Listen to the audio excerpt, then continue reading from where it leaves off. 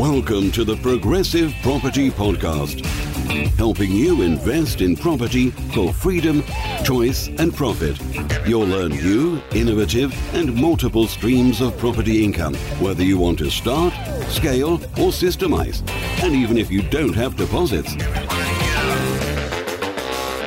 Hi, Kevin McDonald here and welcome to the Progressive Property Podcast. Now, I've been a property investor for almost 20 years now, and I've faced many challenges over those 20 years and also had many good days. But literally my first 10 years in property, everything I did incorrectly.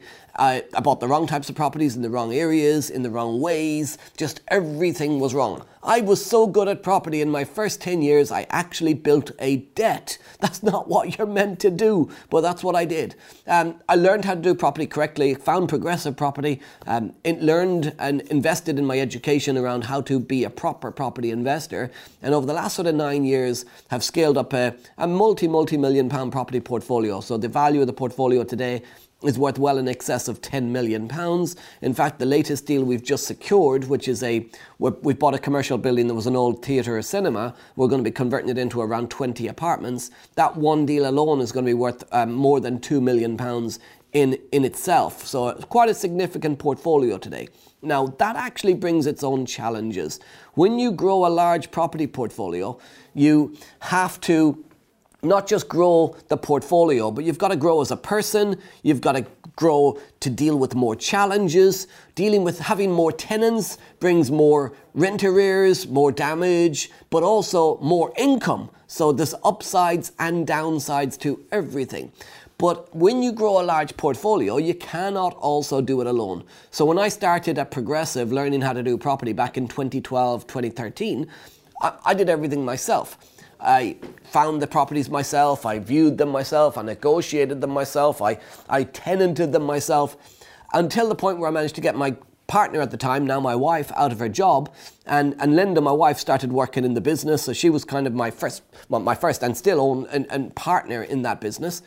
And when I say my only partner, my only life partner, I've got many JV partners, just to clarify, but Linda started to do all of the tenant management, all of the running of the business. So I focused on finding the deals and negotiating the deals, and she focused on the back-end management of those properties. Then we got married, had some kids, only about 12. We got married, had a couple of kids, and Linda couldn't do the day-to-day management in the same way. But even so, because we were scaling the business up, it doesn't take any more time really to find a deal or any more time to negotiate a deal, because you're only ever doing maybe one or two at a time. But the more properties you have in your business, the more management intensive it becomes. So in 2016, 2017, we started to take on our first staff. Now, that grew into opening up our first office, and that morphed into having a lettings business to manage the portfolio. And with that brings all of the challenges of business ownership, wages, national insurance, staff issues, staff not getting on with each other, staff management issues in terms of making sure that you're tracking what they do. Are they doing what they should be doing? Are they putting in the effort they should be putting in? Are they showing up for work? Are they calling in sick when they're not really sick, or are they really sick? So in this episode, I want to talk to you about scaling your property business. All the issues that will come with the scaling of your portfolio. All the bullshit that you got to deal with as a property investor, as well as all the good sides. Because a lot of the time people talk about all the upside. Obviously, when you get into property, you're going to rent a house out, you're going to make some money from that property from rental income. But what about the challenges? What about the obstacles? What about the things that you got to deal with as you scale that portfolio? One or two houses, yeah, you can manage that on your own, maybe 5 or 6. But when you start to scale up to 10, 20, 50, 60, 70, 100 plus properties, now you're going to need to build a team. So today's episode is about how to deal with those challenges. When I first started at Progressive Property, learning how to do property correctly in 2012, all I wanted to do was get out of debt. I didn't think I'd build up the property portfolio I have today. I couldn't imagine it. It was a world away from where I am today. Literally, my first thought process, it wasn't even quit my job. It was just get out of debt. Once I got myself out of debt, then I focused on getting myself out of my job. In fact, I initially focused on getting my wife out of her job so that she could, number one, be bought into property, fall in love with property, but also help out in the property business. Once I'd Linda out of her job, then I got myself out of mine. Even at this stage, it was just replace my income. It wasn't scale this large business. So I guess for many people when they start off in their property journey, they've got the vision already. They know they want to build a big business, or they know exactly where they're trying to get to. For many people, they just want to have 5 houses. They just want a pension for retirement. So for me, my starting point was just replace my debt, get out of debt. Second, replace my income. Once that was done, and I started to love property more and enjoy the game more, then I started to just do one deal at a time. And as you start to scale, what happens is the business starts to creak. The plan starts to creak. You got to adjust your business plan to deal with that bigger business. You've got to start to take on the staff. I used to be an employee. To be a business owner managing employees is a completely different world. Looking at the business from your point of view as a business owner rather than looking at it as the employee. So I guess a big benefit of being an employee is to understand that you can tell. I guess a big benefit of being an employee is you can see life from their point of view, but as a business owner, you also have to make sure that that business is successful, make sure that that business is making enough money to be able to pay those employees, and also ensure that your family is looked after and you've got a good income for yourself as well. And you got to get that balance right to have good people working for you that are motivated in their jobs, that enjoy their jobs, and are rewarded in the right way for what they do. When I started to scale my property business, I didn't see myself or really learn how to be a business owner, a boss, a manager of people. And I'm really comfortable going out to find a deal. I know what a deal is. I know how to negotiate a deal. I know how to make money in property. I know how to raise money in property. Find joint venture partners, private investor partners to fund deals. All of that side is today it's second nature to me. But everybody has their uncomfort zone. And for me, one of my uncomfort zones would be the managing of the team, the scaling of the business. The time to deal with everything from the stuff that just annoys you, the petty stuff like people arguing in the office with each other, or people not happy with other staff members, with each other, the little rumour mills of the office, versus the managing of those staff and keeping them motivated in their jobs and encouraged to build into a job. Like when somebody starts in a job and they say to you, what's the career path? And I'm looking and going, what's the career path? I've no idea. I'm a small business with less than 10 employees.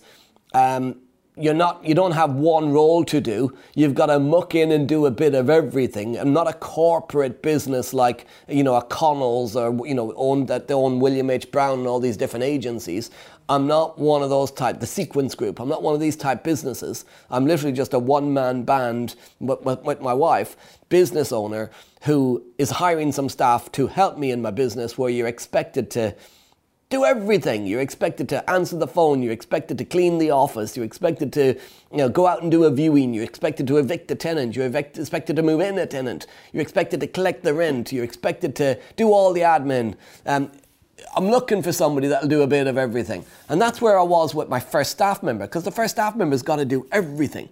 Then when you get to your second, third, fourth staff member, now you can start to separate jobs slightly and make one person responsible for the admin and one person maybe doing the viewings. But I went through some challenges on this, because when one person does the viewings, or maybe one person does the property inspections, and I actually had a scenario of this where I hired a guy, and his job back in 2019, his job was to do the property inspections and fill in an inspection paperwork to confirm he's checked the property correctly, everything's okay. But I found out after a few months that he was ticking the boxes but not actually doing the inspections. And I should have known this, because my background was a quality manager, and I worked in a company called Lang O'Rourke as a quality manager, and we always had workers ticking boxes on forms without actually doing the work. But when I moved over to my property business, I somehow forgot that. So having to deal with, number one, staff issues, but number two is staff that will find ways to not do the job they're meant to do, to maybe save some time. And because he was out and about, he probably wasn't visiting the houses at all. He was out and about doing other stuff. And it took us almost a year to figure him out, where we eventually found out that the tenants were complaining about the property's not been up to the right standard, been looked after in the right way. They had complained to him about certain things that needed fixing, and he wasn't reporting them back to get them fixed because that meant more work for him.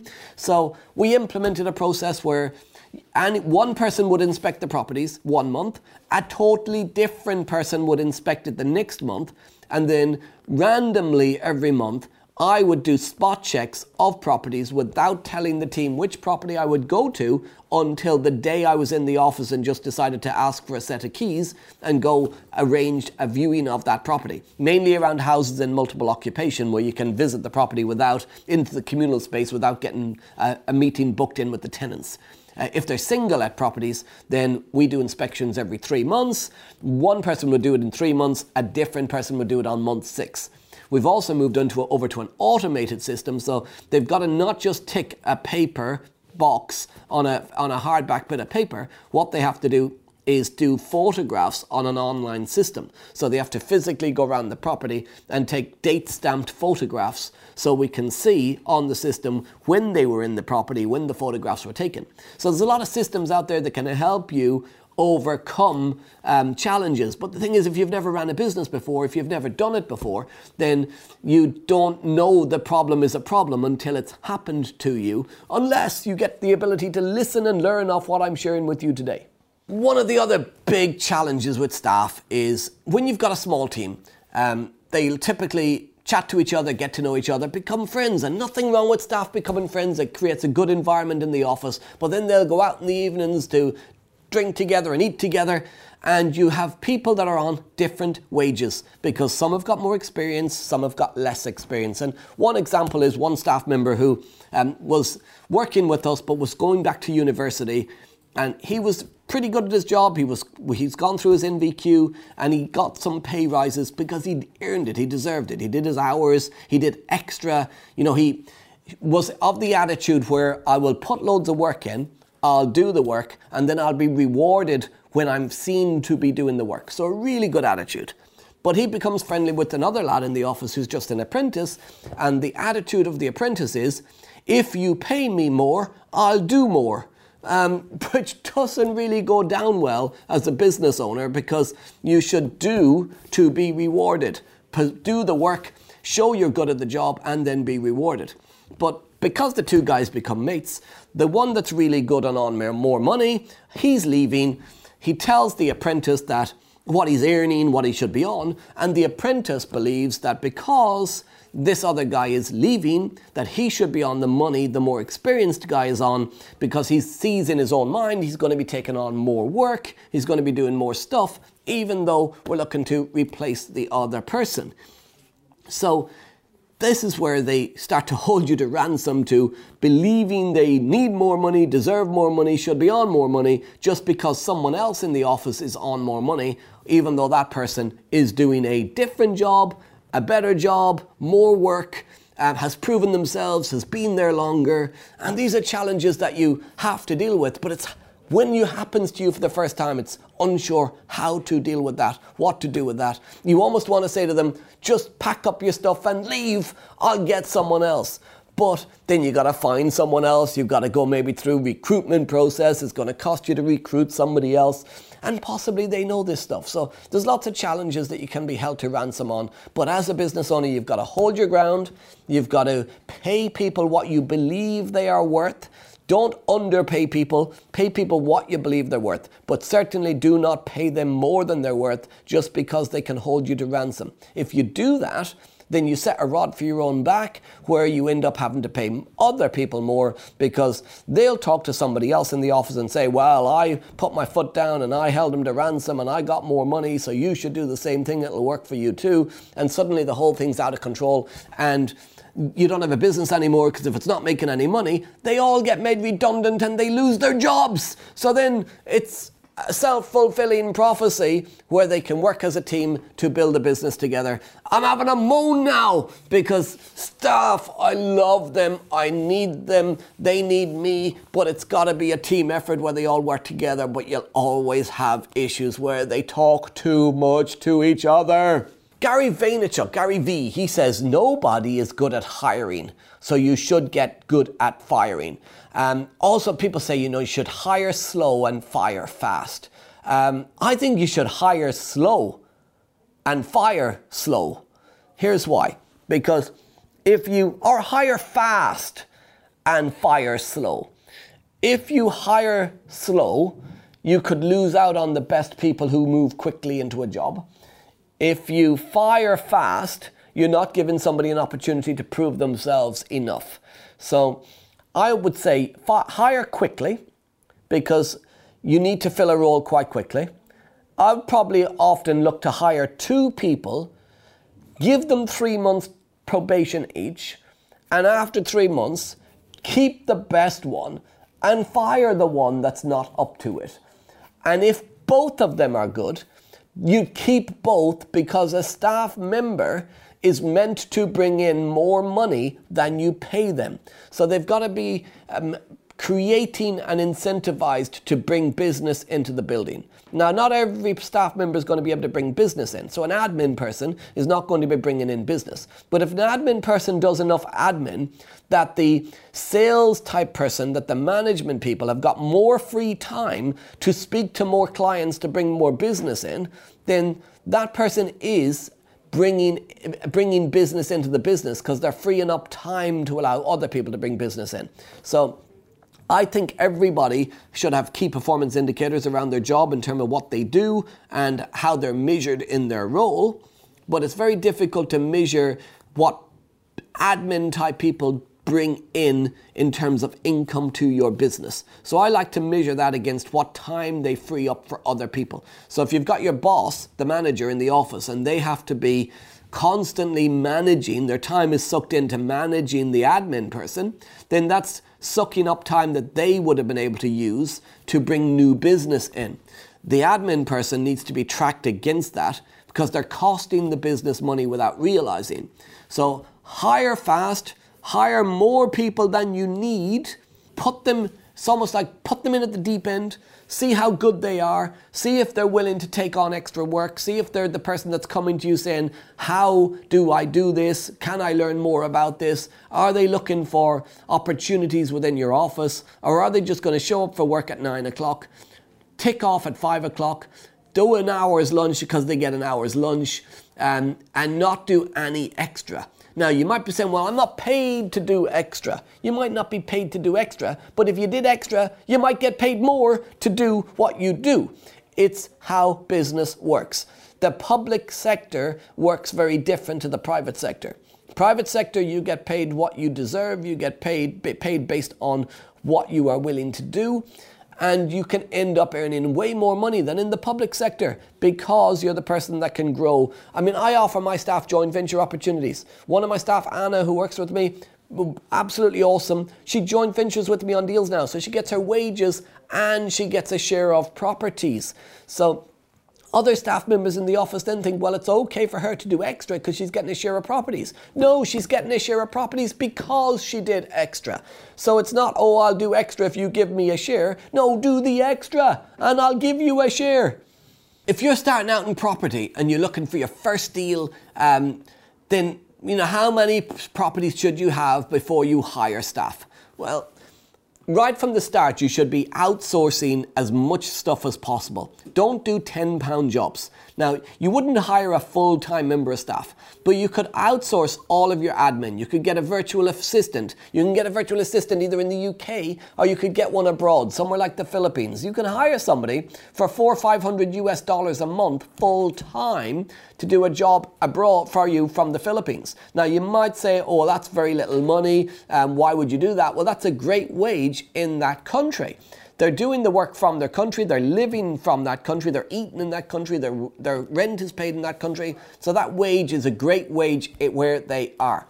Lots of jobs in property can be done remotely. Viewings can be booked in remotely. Admin can be done remotely. There's so much can be done. You can scrape data from online sites like Rightmove and Zoopla. You can find deals. All of this can be done remotely. So at the start of your journey, I would be looking to hire virtual assistants immediately to free up your time to focus on income generating tasks. Your job in property should be finding deals, and the virtual assistant can find them for you. You just tell them what to do to find them. Your job then is the viewing. Your job is the negotiating of that deal, getting it across the line. Once you've got a deal done, you can outsource loads of stuff. You can outsource the management to other letting agencies until you've got enough properties to bring it back in-house. When you feel like you've got enough coming in to warrant hiring somebody, and it depends on your business model. If you're selling deals like deal packaging, then you might hire somebody quite quickly to do a lot of the admin and the following through of those deals. So I would say once you start to get to about $3,000 a month, hire someone. One of the big mistakes I made was I thought when I got to $3,000 a month, it was replace my income. And I felt I couldn't hire anybody because that money had replaced my income. And if I give it to somebody else, then I'm back to square one again. But the reality is if I had hired somebody earlier, I'd have been able to scale quicker. Because you're not actually paying somebody's wages. You are buying time. You're buying time to be able to scale your business. And the more staff you have, the more hours you can do in a week. With just 5 staff members, I can do a week's work every single day. Why? Because each staff member does 8 hours a day. 5 staff members is 40 hours. So I'm doing a 40-hour week every single day, even if I do nothing in my property business myself. So hiring staff buys time and allows you to scale. First staff member you could go for is somebody with experience in lettings, experience in property management, but maybe cannot work a normal job 9 to 5 in an estate agency. So, example, a mum who's got a couple of kids in school, had experience, but now can't work 9 to 5 because she has to drop the kids to school at 9 in the morning or 8:30 in the morning. She's got to pick them up at 3 o'clock. She might have one child in kindergarten, one child in main school. So she's popping to the school at 12 o'clock, 1 o'clock, 3 o'clock, different times of the day. And then she's got to cook the dinner maybe, look after the kids in the evening. But you want somebody who will do part-time work, who's flexible to be able to do some hours, maybe between 9 and 11 or 9 and 12, to do a bit between 1 and 4, to do a bit in the evening, because tenants will often want to do viewings in the evening times. They'll want to move in and out of properties in the evening. So a really good starting point, and one I used, was experienced people who are not able to do a 9 to 5 job, but they have got the experience, but they're flexible. That means you're not paying full-time wages. You could hire them for maybe 15, 20 hours a week, so no national insurance to pay. They could come on as self-employed even if they wish and just pay, charge by the hour.